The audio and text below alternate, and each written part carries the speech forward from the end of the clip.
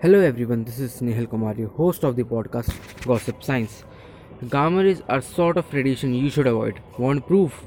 Just remember how the cosmic strip character, the Hulk, became big, green, and ugly. These are the lines said by Neil deGrasse Tyson, one of the greatest astrophysicists to exist.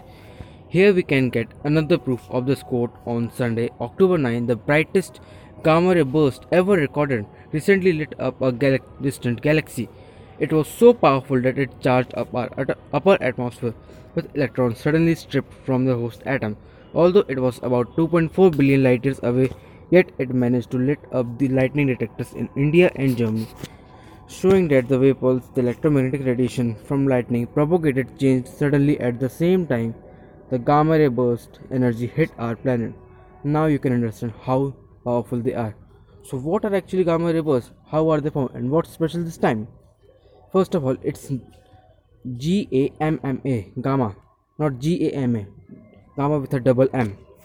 Gamma ray burst is something that lifts up the sky with a brilliant flash of energy every day, but we don't observe it as the energy comes in the form of gamma rays, which are not part of visible part of electromagnetic spectrum that our eyes can see, but are radiation that we can't see. It is believed that they occur because of highly energetic explosion occurring in faraway galaxies and are brightest electromagnetic radiations observed in entire universe. This burst is followed by an after effect called afterglow that consists of longer wavelength radiation. These bursts are believed to be occurring mainly for two reasons. First being supernova or hypernova, a narrow beam of strong radiation is evolved as heavy and fastly rotating stars form a neutron star or a quark star or a black hole. The second being the merger of binary stars. Now, as we have understood what are gamma ray bursts, how are they formed, we must get into what's special this time. Yes, it was powerful, the brightest, but there is also something different.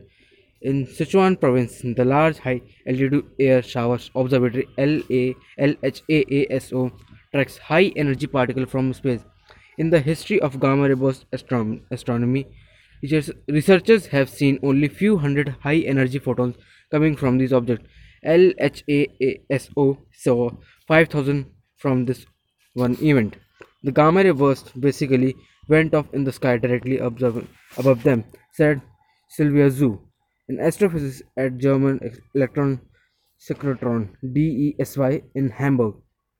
Among these was a suspected high energy photon at 18 tera electron volts, the 4 times higher than anything seen from gamma ray bursts before and more energetic than the highest energy achievable by Large Hadron Collider. Such a high energy photon should have been lost on the way to Earth, absorbed by interaction with universe background light.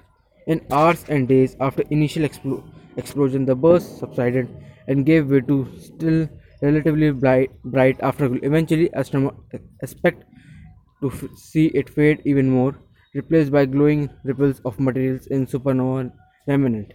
The extreme brightness was probably at least partially due to GRB 221009A's relative proximity. Kenya say, Kenya says, Kenya says a couple billion light years might seem far, but the average gamma ray burst is more like 10 billion light years away.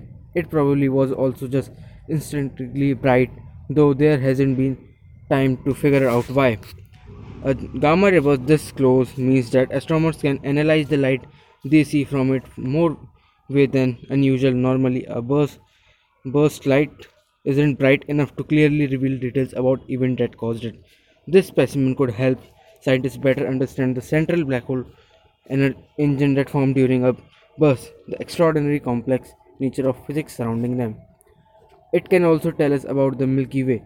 The Swift Observatory saw expanding rings of X-ray light centered on gamma ray burst location, caused by dust cloud in the Milky Way, located between roughly 600 to 1200 light years from Earth. These light echoes happens when light hit dust cloud just went off our lines of sight to gamma ray bursts, so we see them to the side, next to the bright point in the sky. Given the delay from the short amount of extra time it takes from the blast to reach those dust clouds and scatter toward us, V C ring of light moving outward from the center, the expansion rate related to the distance from Earth. Measuring this ring allowed astronomers to determine the distance to the clouds. That's all for today. Next podcast will be a continuation of this podcast. We will learn how it helps us to explain dark matter. So thank you everyone. This was Snehal Kumar, your host of the podcast Gossip Science.